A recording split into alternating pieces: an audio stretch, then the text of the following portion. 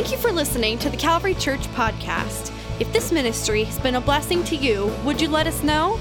Send an email to mystory@toledocalvary.org. We would love to hear what God is doing in your life today. Well, again, good morning, Calvary. So glad that you're here today. Grab your Bibles with me if you would, please, whether you have a print or a digital form. Turn to Matthew chapter 3. We're going to be in Matthew chapter 3 today. As you're turning there, can we thank Leah for bringing a good challenge to us last week as a church? And so thankful for that reminder of the difference we can make in the lives in our community, especially in our schools. And while you're turning there, let me give you just a little kind of follow-up on some things. If you remember, we have kind of since we kind of came back to in-person services in 2020, added and had a Thursday night service. We took a break from that Thursday night service for July and August, and we're reevaluating. And it looks like at this time, and I know that that's probably, most of you are 10 o'clockers, shout out 10 o'clockers, right?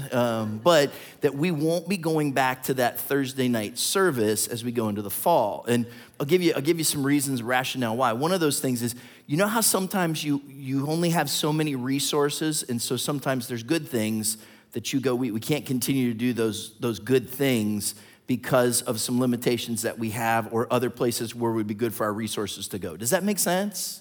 So here's what we're gonna do kind of instead of the Thursday night service. We're gonna go back to something that we did pre-pandemic, and one of my favorite things where we had what we called a first Wednesday service. So the first Wednesday of every month, we will have 7 o'clock in this room, a special service that's a little bit different and gives us an opportunity to do some things that maybe our timing does not allow us to do on a typical Sunday morning. So it allows us the opportunity for some extended time of worship. It gives us an opportunity to look at some biblical principles and things that might go a little bit deeper in some ways than what we typically would look at on a Sunday morning. And it gives us the opportunity to spend some time in prayer together, and particularly at an altar, seeking God and the work of the Holy Spirit in our individual lives. So these are some really important things that are kind of healthy for us, not just as believers, but for us as a church. So starting September 7th, we're kind of get back in that rhythm of doing what we call a first Wednesday service. And so I'd encourage you even now, mark your calendars. It's something you're not going to want to miss. There's something special that comes when we deliberately seek the Lord together, and know it's going to be some really special times together. Well, we have been working our way through the Gospel of Matthew. So we started a while back, and we were looking at Jesus' family tree, kind of his genealogy and the role that those different Old Testament people play as we look at the person of Jesus Christ. And then for the month of July, we celebrated Christmas in July, did we not? And took a look at that. Now we're going to start a new series as we work through the next couple of chapters in the Gospel of Matthew that we're going to call Follow Me.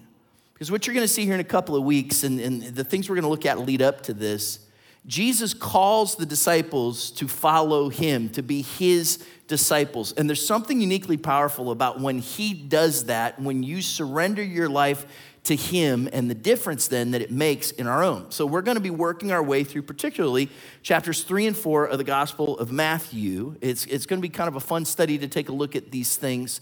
And as we do, we're going to jump right in and look at one of the most, I couldn't come up with a better word than unique characters in all of Scripture. Matthew chapter 3, verse 1, in those days, John the Baptist came preaching in the wilderness of Judea. Today we're going to look at John the Baptist. Now, if you're not familiar maybe with the story of Jesus or with this individual, John the Baptist does not tell you what church he went to, right? You know that, right? In fact, I'm pretty sure that John the Baptist was John the Pentecostal. Anybody else? That's what I think.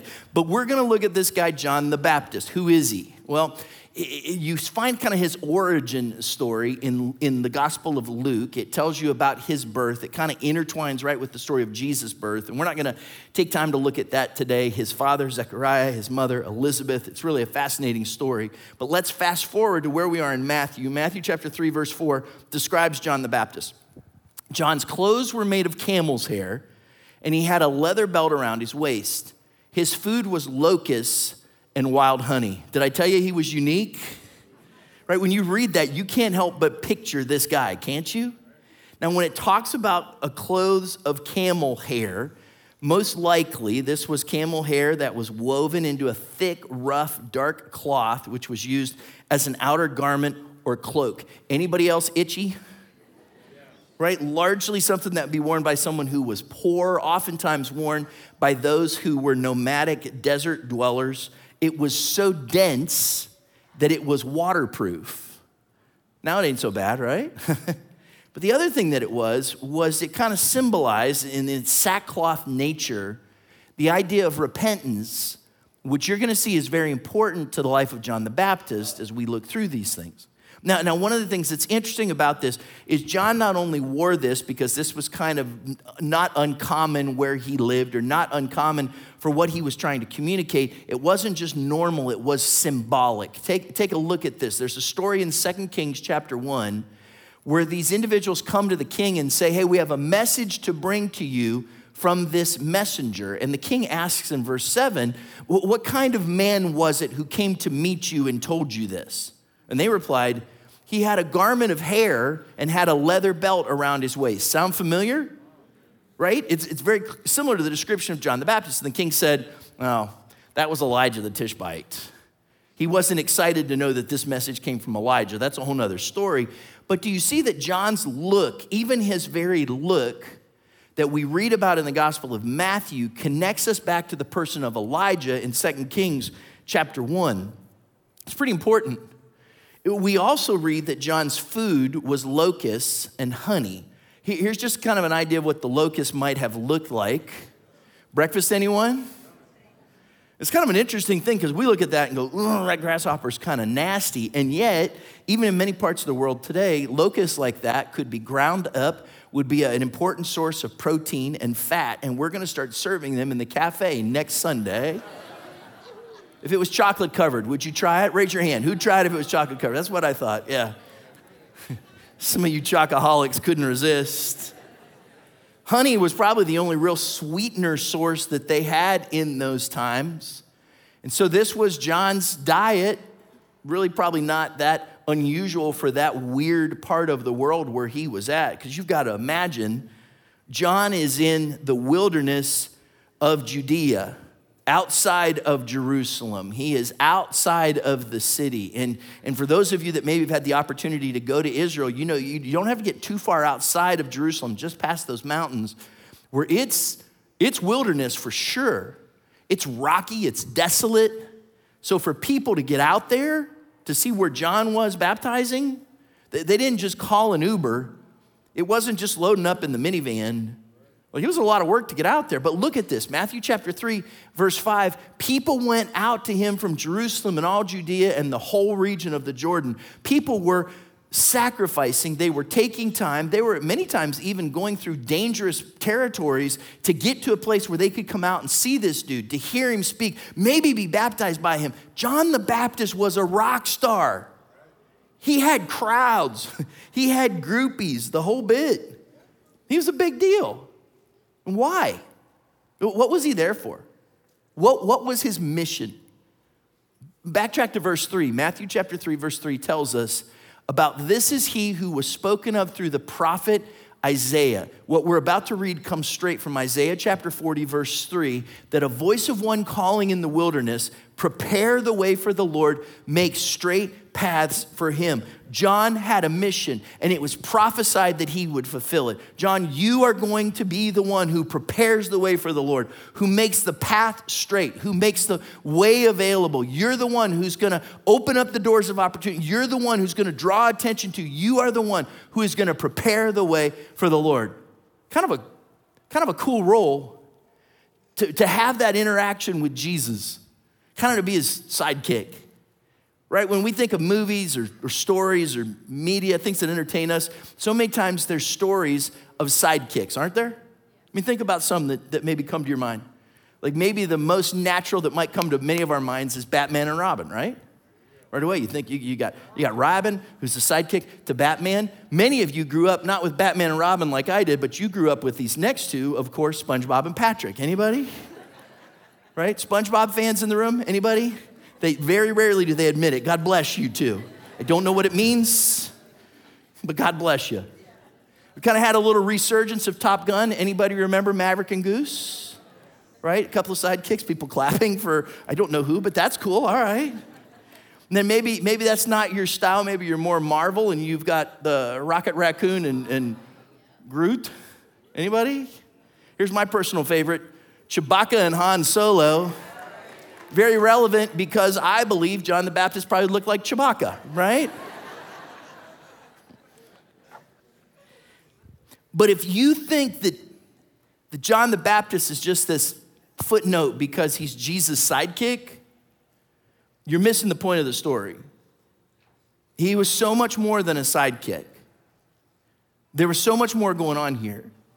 See, because the connection that John looked like Elijah and the message that he would be the one who prepared the way for the Lord, he wasn't just a sidekick. Hundreds of years before, it was prophesied that John would come. And when he would come as the second Elijah. In the same way that the first Elijah came and spoke truth to power, in the same way that the first Elijah came and changed the world around him, there would be a second Elijah who would come. Malachi chapter 4, verse 5. This is how the Old Testament, like when you get to the end of the Old Testament in your Bibles, it closes out.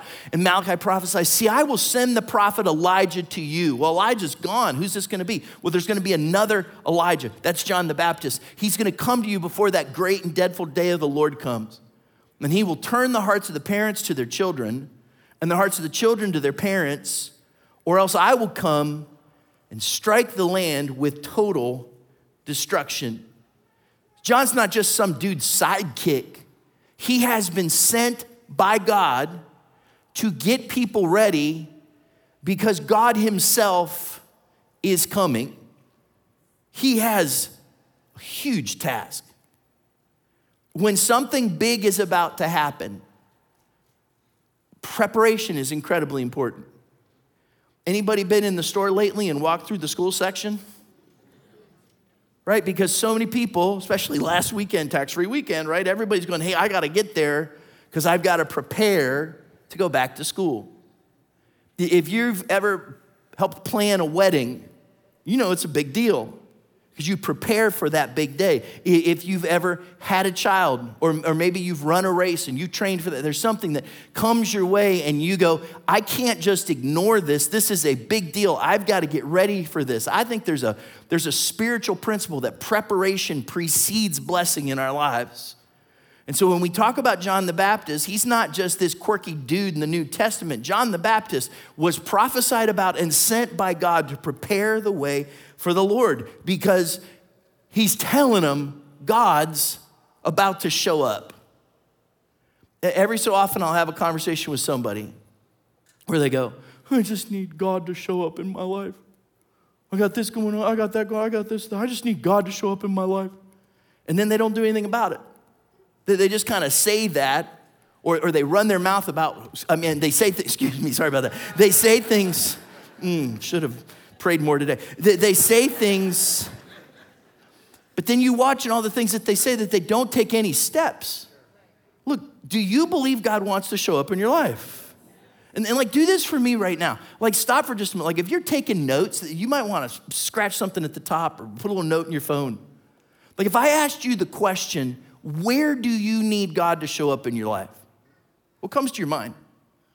Like, is it on your job somewhere? Is it in a family relationship? Is it in your own internal struggles?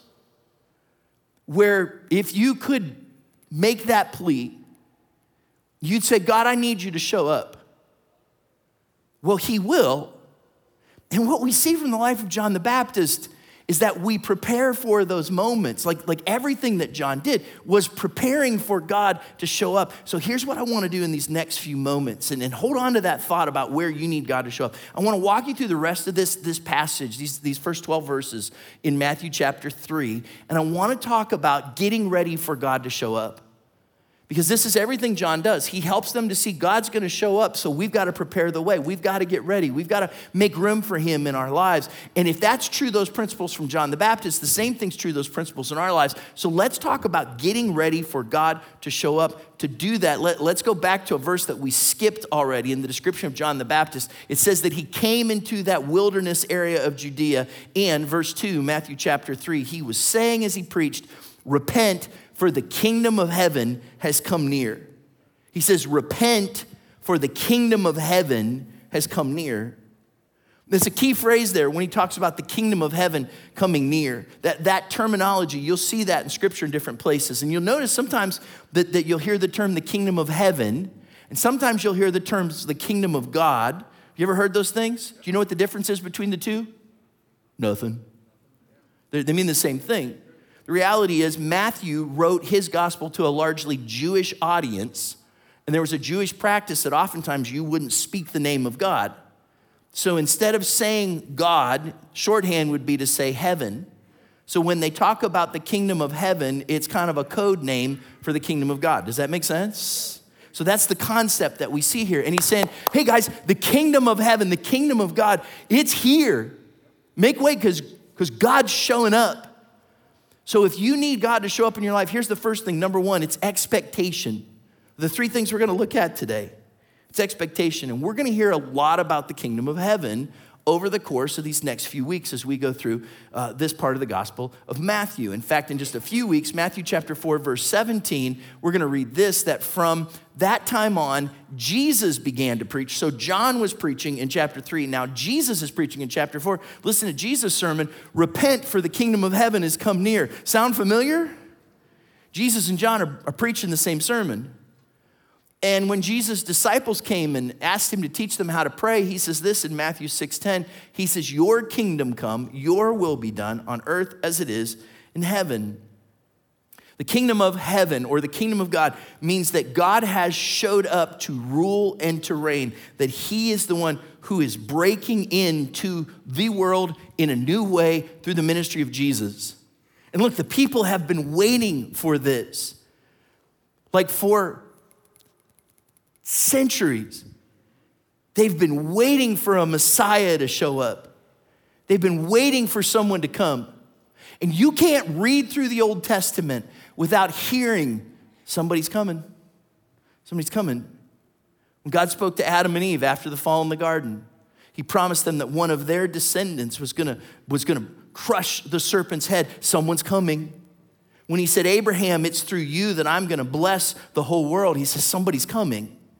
When he talked to David about the fact that it was through him that there would be this messianic king, he says, someone is coming. You can't read through the major and the minor prophets in the Old Testament and not hear it whispered and shouted, someone is coming. And then you have this season of time, if you've studied the scriptures, maybe you've heard that there's, the Old Testament ends and then the New Testament begins, but in that little page that you turn between your Old and New Testament, your Bibles, that's 400 years. And it's often referred to as the 400 silent years. Have you ever heard that term? The 400 silent years? I had a professor in college who called them the 400 not so silent years. Because during that whole time, God was preparing the way for Jesus. And probably during that time, as much as any other, the Jewish people were saying, somebody's coming. We need a Messiah. We need somebody to come and save us. We need somebody to come and help us. We need somebody to come and rescue us. And now John is showing up out in the wilderness and saying, he's here. Who you've been waiting for has come. There was an expectation that they had where they were waiting for someone to come and save them, which brings me to this thought. Sometimes we say, I just need God to show up. Well, are you expecting God to be active in your life? Like, are you just saying that? Or do you really expect that God is going to be active in your life?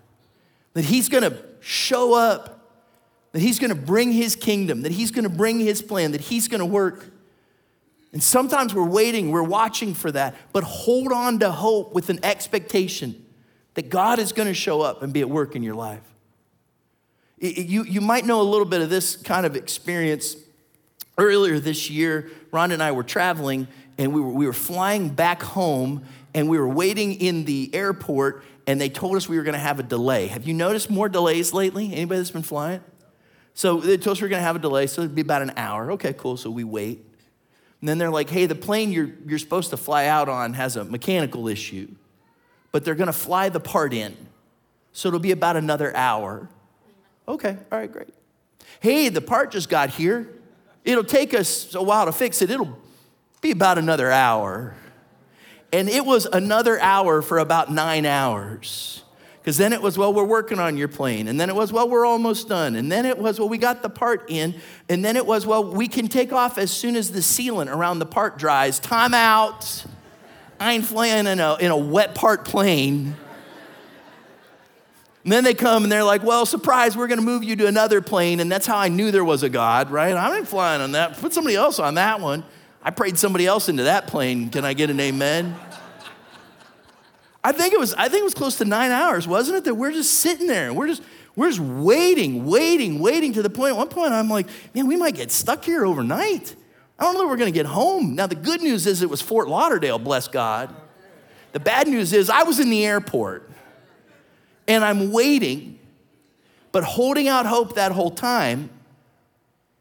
At some point, this is all going to take off. Like some point, what I'm expecting is going to happen, and you might be in a place where you wonder, is God going to show up? Is God going to step in? Is God going to do what I need him to do? Is God going to respond in some way? Does God hear my prayers? And can I tell you, hold on to hope and keep expecting. And if you want to see God do a work in your life, you have to have an expectation and believe that he will. Here's one of the things that's interesting. When you read about the kingdom of God or the kingdom of heaven in Scripture, there's this unique part that's there that sometimes when we use that term kingdom of God, it's talking about things that are happening right now. And sometimes when we use that word kingdom of God, it's talking about things that are going to happen in the future. Have you ever noticed that? It's like both present and future.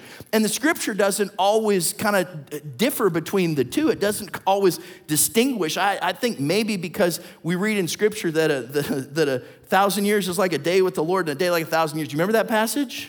So we're getting impatient. God's like, it's only been a couple days. But you and I need to realize something interesting about the kingdom of God, because I have a tendency to go, well, if the kingdom of God has come, then why are things still the way they are? If the kingdom of God is here, why are things still a mess? Can I get an amen? Have you ever seen that? Isn't it true? Like, are things still a mess? Yes or no? Help me out. Yeah, things are still a mess. So God, if your kingdom's here, then why are things still a mess? Because there's this interesting biblical principle that we see. I don't have it on the screens, but I want you to listen to this verse. 1 John chapter 3, verse 2. John says, dear friends, now we are children of God. He only said it once, but I repeated it. Now we are children of God, and what will be has not yet been made known. He says, you are a child of God now, but what God is fully going to do in your life has not yet been made known. You have it now, but not yet. It's like when you get engaged, when you know you're committed to a person, and now you are in this lifelong committed relationship. But there's things that come with marriage that while you're engaged are not yet. True? Legally, physically, personally, all these things, right? Maybe even a better example is, if you ever bought a house and you go to the title agency and you sign all the paperwork and they give you that paperwork, they tell you when the payments are gonna start, they say now it's your house, but you don't get possession for 30 days. So somebody else is still living there. So now it's your house. When do you live there? Not yet. Does that make sense? Like, and the same thing is true in a spiritual and theological sense. We read about how we are adopted by God, and yet we're really not yet. We read about how we're redeemed by him, but we're still living in this mess. We read about how we're saved and how we've been raised with Christ, and yet we're still here. We read about how he sanctified us. Anybody sinned in the last 10 years? And we go, look, if I have it now, how come not yet? Let me show you this little kind of theological concept, and we'll kind of maybe draw it out a little bit for you. So first, let me draw a white line here. Did you see that? Yeah. I did that. This is this age where we live. This is right now. So this is the time and space in the world that we live in, kind of starting with creation here and then going on into what we would often refer to as the end of time. That's this age. Now, there was a very significant event most significant event in all of human history that happened that kind of separates this age. And it was, let me just kind of, yeah. And this was Jesus' first coming, right? When Jesus came down, that would be when we talk about Christmas and his birth, when we talk about Good Friday and his crucifixion, when we talk about Easter and his resurrection. That's all kind of symbolized right here. And have you ever heard the term the last days? Anybody ever heard that term? We believe that with Jesus' first coming, when he came down, kind of from this line over, that would symbolize what we refer to as the last days. And it started in this age, that the last days of this age started with Jesus' first coming, but something else started when Jesus came. When Jesus came, he not only started the last days in this age, but at the same time he started, as you'll see this blue line up here, what we will refer to as the age to come. What leads us into heaven, what leads us into eternity, what leads us into a place where there is perfect healing and sanctification and salvation and redemption and being in God's presence. Now we know we have all these things here, but many of them won't fully exist until we're there. And what's interesting, you have both things happening at the same time. Does that make sense? Look, you own the house, but you don't have possession yet. She's wearing the ring, but it'll be a while before you say, I do. And we live in this weird tension, and at some point, in the same way that Jesus came down, we'll read about when he will come down again, and even when we will go up to him in the rapture, and that will be Jesus' second coming. How many of you believe Jesus is coming again? And what will happen at that time is this is the beginning of the last days. That's going to be the end of the last days, and Jesus will come and we'll be ushered into the age to come where we will fully realize everything he promises about his kingdom. But do you know where we live right now? We live right here, don't we? And a theological term that you'll hear sometimes is that we live in the now but not yet. Like we have it now but not yet. You have all of the blessings that God has to bring, but not yet have all of them been realized. So that's why we believe that Jesus delivers us, doesn't he? And yet we still live in a broken world. We believe that God is our healer. Anybody? And yet every time we pray, we don't always see healing. Like there are things that don't always make sense to us, but it's because we live in this tension between these two worlds, between the now, but not yet. So that's why when you're sitting in the terminal, waiting for things to take off, when you're wondering why your deliverance or your healing or God showing up hasn't happened yet, it's because his kingdom is here, but it doesn't always fully show up the way we want it to because we're still living in this time where we own the house, but we don't have possession yet. We're in the now, but not yet. Are you with me? Does that make sense?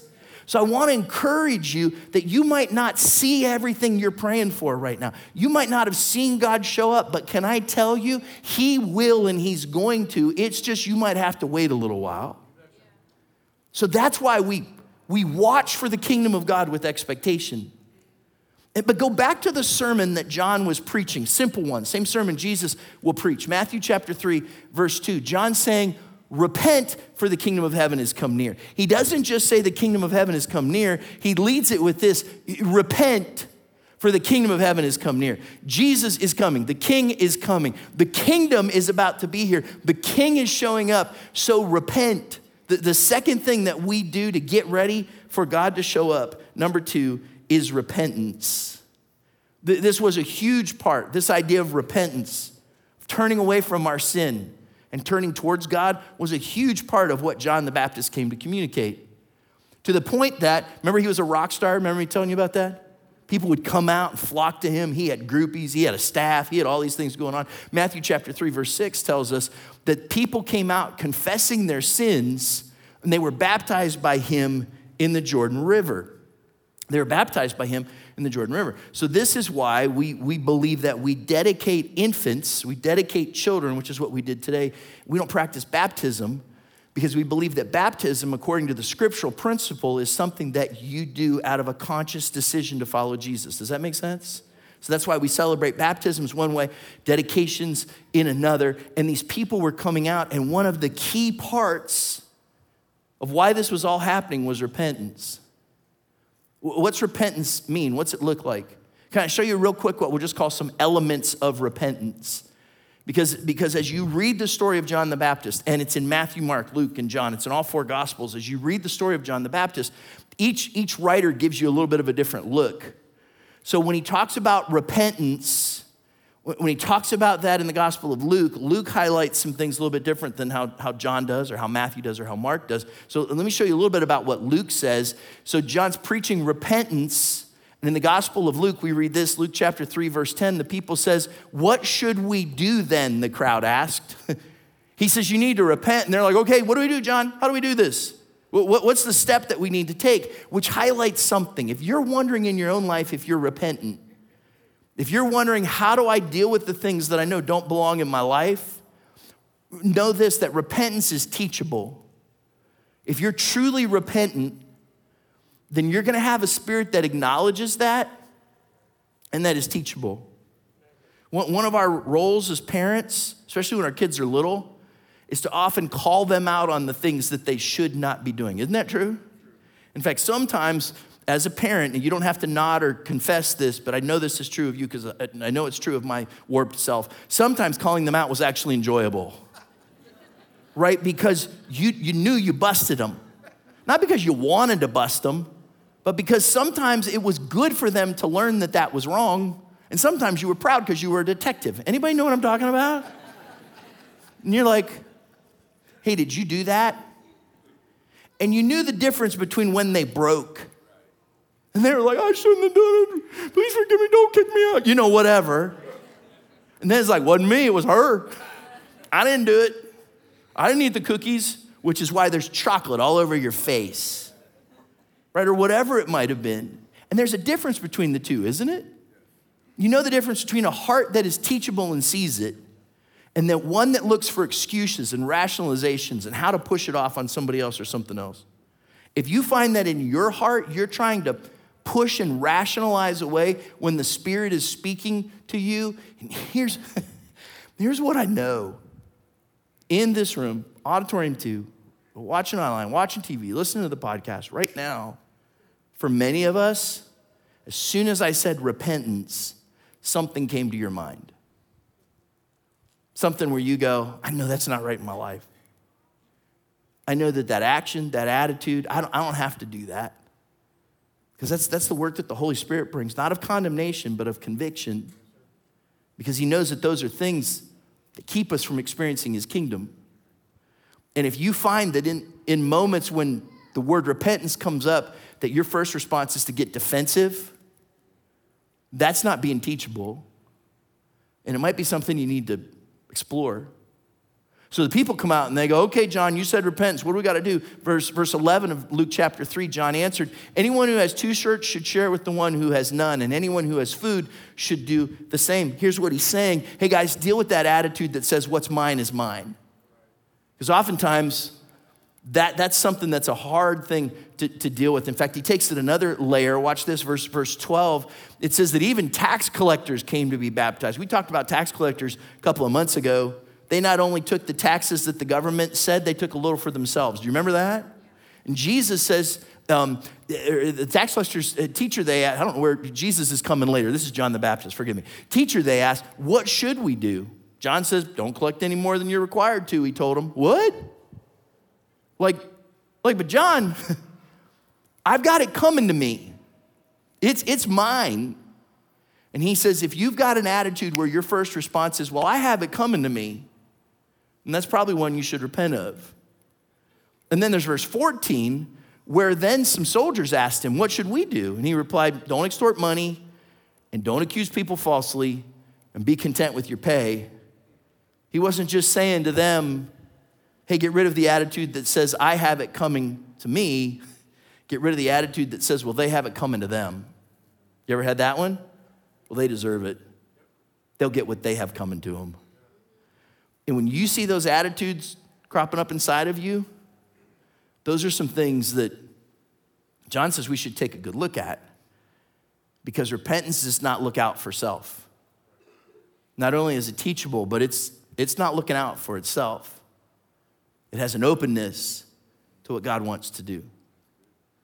Which then, let's go back to what Matthew says, because Matthew then hones in very specifically on one group of people when he retells the story of John the Baptist, Matthew chapter 3, verse 7. But when he saw many of the Pharisees and Sadducees, who are those people? They're the religious rulers, the leaders, coming to where John was baptizing, he said to them, "You brood of vipers, I want you to try that next time somebody cuts you off in traffic."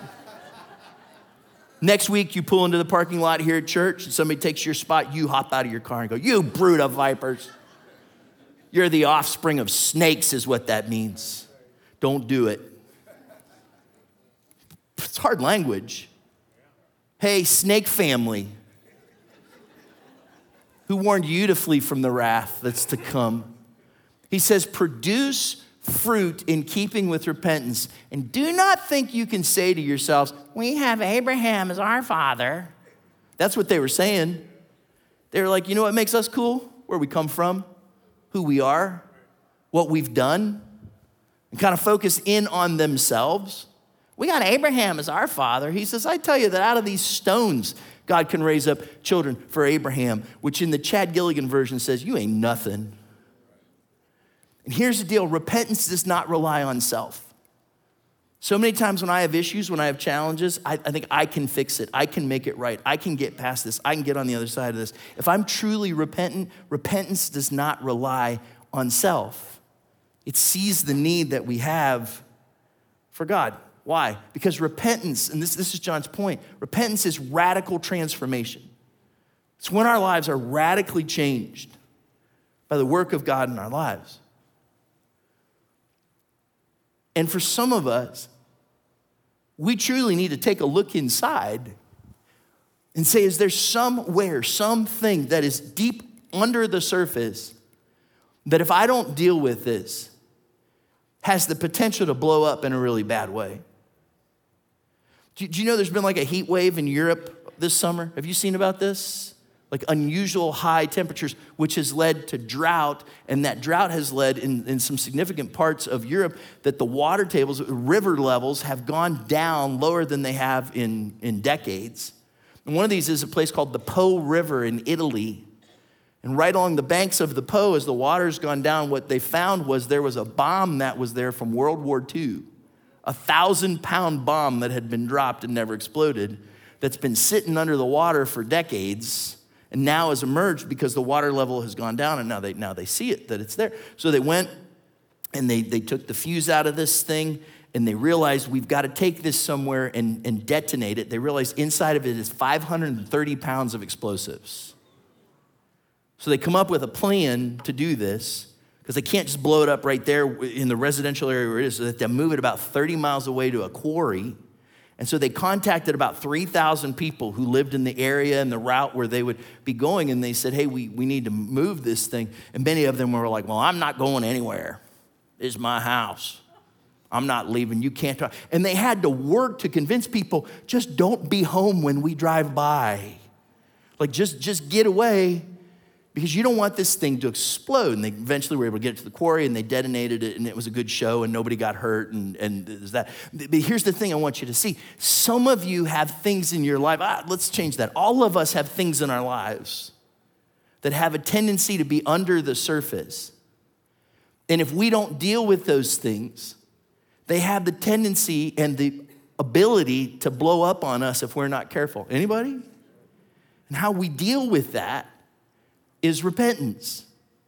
It's a radical transformation that when those things get unearthed in our lives, that we're willing to say, I've got to get that thing as far away from here as I can. And too many times we go, well, what's mine is mine, and I'm taking care of self, and I've got to do what I've got to do, and I can handle, and all these things, when ultimately what repentance means is that I realize that I'm going in a direction away from God in this part of my life, and I've got to stop, and I've got to turn, and it may mean that I leave something behind, and that I've got to move towards Him. Here's why John says so clearly, if the kingdom of heaven is coming, you need to repent.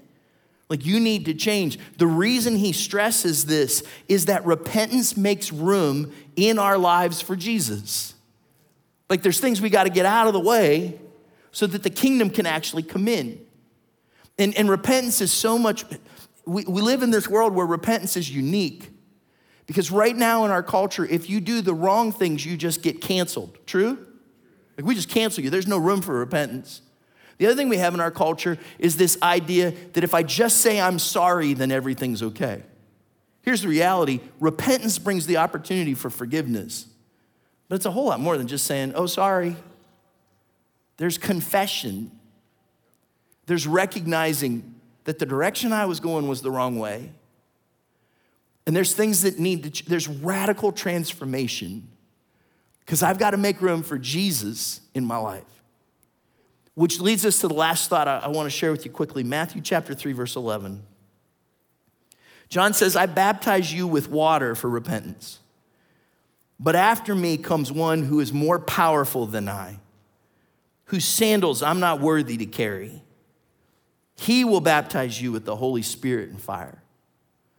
Maybe next week we'll look a little bit more about this idea of the Holy Spirit and fire, but here's what I want you to see here. John says, after me comes one who is more powerful than I, whose sandals I'm not worthy to carry. You'll see this in just about every passage in the Gospels about John the Baptist.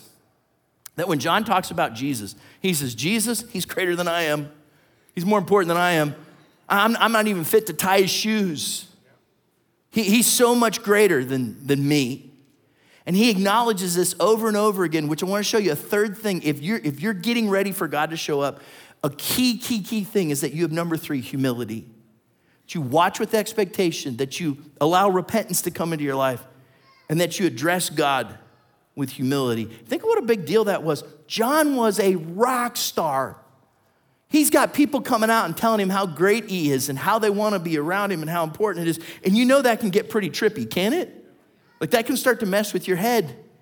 And yet John had to have a life of humility that says, no, he's greater than I am. Can I give you a little warning, especially for those of us that maybe have served God for a long time in our lives? I've seen this in my life, and I've seen it in some other people's as well. The longer you're in the kingdom, the easier it is to start to think that you're the king. Like as the blessings of God come into our lives, as we kind of know what it is to live in and for him, we can get so settled in the places where we are that if anything changes or challenges that, we have a hard time remembering that in this kingdom, he's actually the king, not just us. Does that make sense? And John says, I got to safeguard my heart from this. And he practices humility. Real quick, I want to show you one more story from a different gospel. In the Gospel of John, we read this about John the Baptist. John chapter 3, there's this story that Jesus and his disciples went out into the Judean countryside where Jesus spent some time with them and baptized. So now Jesus is in the baptism business, which shows us this wasn't just some kind of fluke from John. This is why baptism is important for us as well today. Jesus models it. Jesus practices it. And you see Jesus out there doing this as well. And now John was also baptizing at Aenon near Salim because there was plenty of water. Isn't that interesting? Plenty of water. This is why we believe scripturally that we immerse people in baptism, not sprinkle, because there was a lot of water, which tells us he wasn't John the sprinkler, he was John the dunker. Does that make sense? So they're out there, there's plenty of water, and people, scripture tells us, were coming and being baptized. This was before John was put in prison. We'll get to that when we get to Matthew chapter 12. So an argument, this is verse 25, an argument developed between some of John's disciples and a certain Jew over the matter of ceremonial washing. Isn't that interesting? So John's crew's out there, they're doing their thing, and then this certain Jew, is all we know, shows up, and they came to John and said to him, Rabbi, that man who was with you on the other side of the Jordan, who's he talking about there? Jesus, the one you testified about. Look, he's baptizing and everyone's going to him. John, Jesus is stealing your gig. This certain Jew comes and is the stick that stirs the pot in this story, isn't it? Here's an encouragement. When God does show up, get ready because there will always be someone stirring up trouble. Have you found that to be true? Somebody's always going to show up and stir up a little bit of trouble. That's just an encouragement for you to know. That's not even in this sermon. You got that part for free. You're welcome. You're welcome. Watch what John says. To this, John replied, A person can receive only what is given to them from heaven. And you yourselves can testify that I said, I'm not the Messiah, but I'm sent ahead of him. The bride belongs to the bridegroom. And the friend who attends the bridegroom waits and listens for him and is full of joy when he hears the bridegroom's voice. That joy is mine, and it's now complete. If you don't hear anything else, if you don't remember anything else from this message today, don't miss verse 30. He must become greater, and I must become less. John, Jesus is, he's taking some of your territory. He must become greater, and I must become less. John, there's the new guys moving in on your people. He must become greater, and I must become less. If there's anything that we need to remember that will make a difference in if the kingdom of God can move into your life or not, he must become greater, and I must become less. There's a saying that says, it takes more grace than I can tell to play the second fiddle well. Isn't that true? But it's true in our lives. I learned this passage of scripture from the King James Version. It stuck with me. He must increase, and I must decrease. He must become greater. I must become less. Well, I'm the only one who can fix this situation. He must become greater, and I must become less. Well, how am I gonna, this marriage is gonna fall apart unless he must become greater, and I must become less. Yeah, well, I got this challenge with my kid, and I just don't know how I'm gonna, he must become greater, and I must become less. Well, there's this situation at work, and every time he must become greater, and I must become less. I'm not sure how I'm gonna make it through this season because he must become greater, and I must become less. When he increases and we decrease, there's something powerful that happens in our lives. A couple of Saturdays ago, we were gonna do some yard work outside. And so Rhonda went on outside and I was wrapping up whatever I was doing inside the house. And I come walking out and I thought we were gonna mow the grass and do some different things. And I come out and she started cleaning out the garage. And that was not the will of God for that day or for my life. And I was like, what you doing? She's like, well, I started moving a couple things around, and when I moved that, I started moving that, and then when I moved that, I started moving that, and then when that got moved, I thought, well, I ought to move that, and then I might want to, you know what I'm talking about? I was like, I don't want to do this. And then we started moving things and cleaning stuff around and moving stuff out, and it was, you're doing all this kind of stuff, and I'm just to be honest, your pastor wasn't always pleasant. Because there were things that Rhonda wanted to deal with that I didn't want to deal with. She's not necessarily a keeper, and I believe if God has given it to us, we shall maintain it. Can I get an amen? And she's like, that's not even ours. That belonged to 3 owners ago. We don't need that trash. And so what I thought was just gonna be a little bit of yard work turned into the whole day in the garage. But guess what? I walked in there yesterday. Used to be you'd walk in and you feared for your life. Do you know what I'm talking about? Somewhere there's a booby trap. Something's gonna explode. And I walked in yesterday and I could actually turn around without dying. I had to find something. Guess where it was? Where it belonged. Everything's in a place, and you can work in there, you can do stuff, you can find things, you can do all this kind of stuff. But what it took was we had to get in there and we had to deal with all this other stuff so that we could get in there and actually enjoy and use and be and all those things that are there. And what happened was I had so much stuff that needed to go. I had to become less so that space could become greater. And some of you are going, hey, I'm just waiting for God to show up. And can I give you just a word of advice? If you want God to show up, you might have to get out of the way. He must increase, and I must decrease.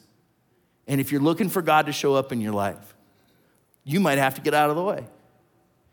And when I wrote that in my notes, I put that word might, and the longer I've thought about it, if I could, I'd just scratch it out. Because if you want God to show up, you have to get out of the way. And you have to give him that place in your life. He must increase, we must decrease. And that's so very important. So can I ask you just to bow your heads and close your eyes with me for a moment? Whether you're in this room, you're listening to this or watching on a screen somewhere.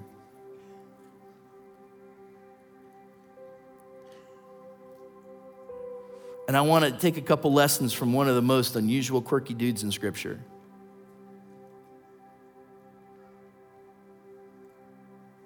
And in just a moment, we're going to sing a prayer that we've sung for a long time that says, Lord, I need you. Every hour I need you. But before we do, would you stop for just a moment? Go back to that place we talked about earlier in the message. Where's the place that you need God to show up? And ask yourself, do you really expect that he will? And I kind of want to speak to those who have been waiting for God to show up somewhere and you're starting to lose heart. He's already promised that he will, and I don't know why it's not yet. But things are going to take off someday. And so don't lose hope today. Hold on and believe. And then trust him with expectation. And I want to encourage those of you who, when the word repentance came up, so did something else in your mind.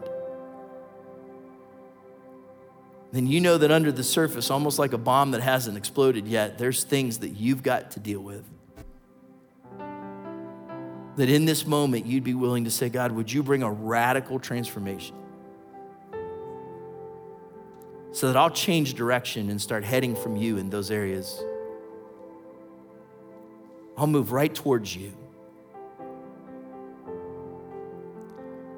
And for all of us, it's an encouragement to take a posture of humility, to get out of the way, so that in those places God can increase. We will decrease so that he'll become greater in our lives. It may even be that you're here today and you would say, I've tried it on my own and I can't do it anymore. And what I need more than anything else is Jesus. I've searched and I've looked and I can't find satisfaction anywhere else. And I need the forgiveness that only he can bring. And I need the purpose and peace that only he can give. And so today, I need to give Jesus my life. There's no better time than right now. So I'm gonna pray a real quick prayer and then we're gonna stand together and we're gonna sing a song that says, Lord, I need you. And would you make that song your prayer as we trust in God today? Father, we thank you for your word. We thank you for how it speaks to us. Lord, we need you to show up in our lives. And so with expectation and with repentance and humility, we look to you and we simply say, God, we need you today. In Jesus' name. Would you stand with us as we sing this song together?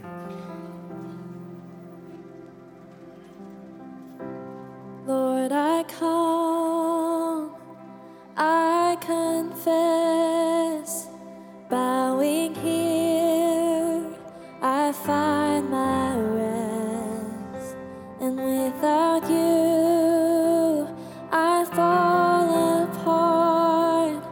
You're the one that guides my heart. Lord, I need you, oh, I need you. Every hour I need you. My one defense, my righteousness, oh God, how I need you. I need you, Lord, I need you. Oh, I need you. Every hour I need you. My one defense, my righteousness, oh God. Sing that chorus one more time. Lord, I need you. Lord, I need you. Lord, I need you. Oh, I need you. Every hour I need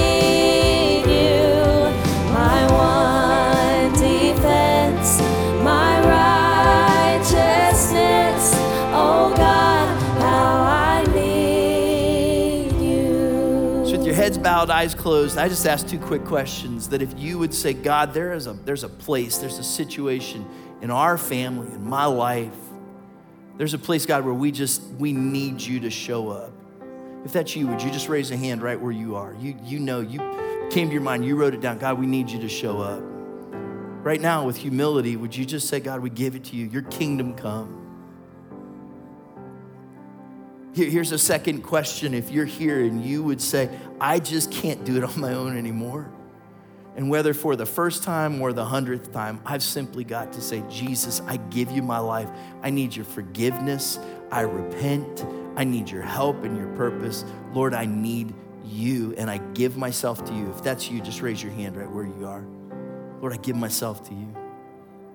If you raised your hand either one of those times, if you know Jesus is your Savior and Lord, or today you need him to be, would you pray this prayer with me? Dear Heavenly Father, I thank you for Jesus, for sending your Son to die for my sin. And I ask today that you would forgive my sin and be my Savior. I give myself to you, my risen Lord. And today I pray that you would show up in my life. I expect to see you, Jesus. I repent of those places that have kept you away. And humbly, I decrease so that you can increase. Become greater in my life. In Jesus' name, amen. And Father, we thank you for your word, and we pray that throughout the course of this week, in those critical moments, would you speak to us, show us who you are. Let us see your hand at work. In Jesus' name, amen. Hey, if you raised a hand and said that you wanted to give your life to Jesus, especially for the first time today, I want to encourage you. We're going to have friends on the sides over here at the platform after the service. Come on down and allow them the opportunity to pray with you. Maybe you just need someone to pray with you today. They would love to do that. If you don't have a Bible that you could easily read or understand, stop on by. We'd love to talk to you more about what it means to be a follower of Jesus. Thanks for being with us today. Have a great week. Go with his special favor and his wonderful peace. We'll see you next Sunday.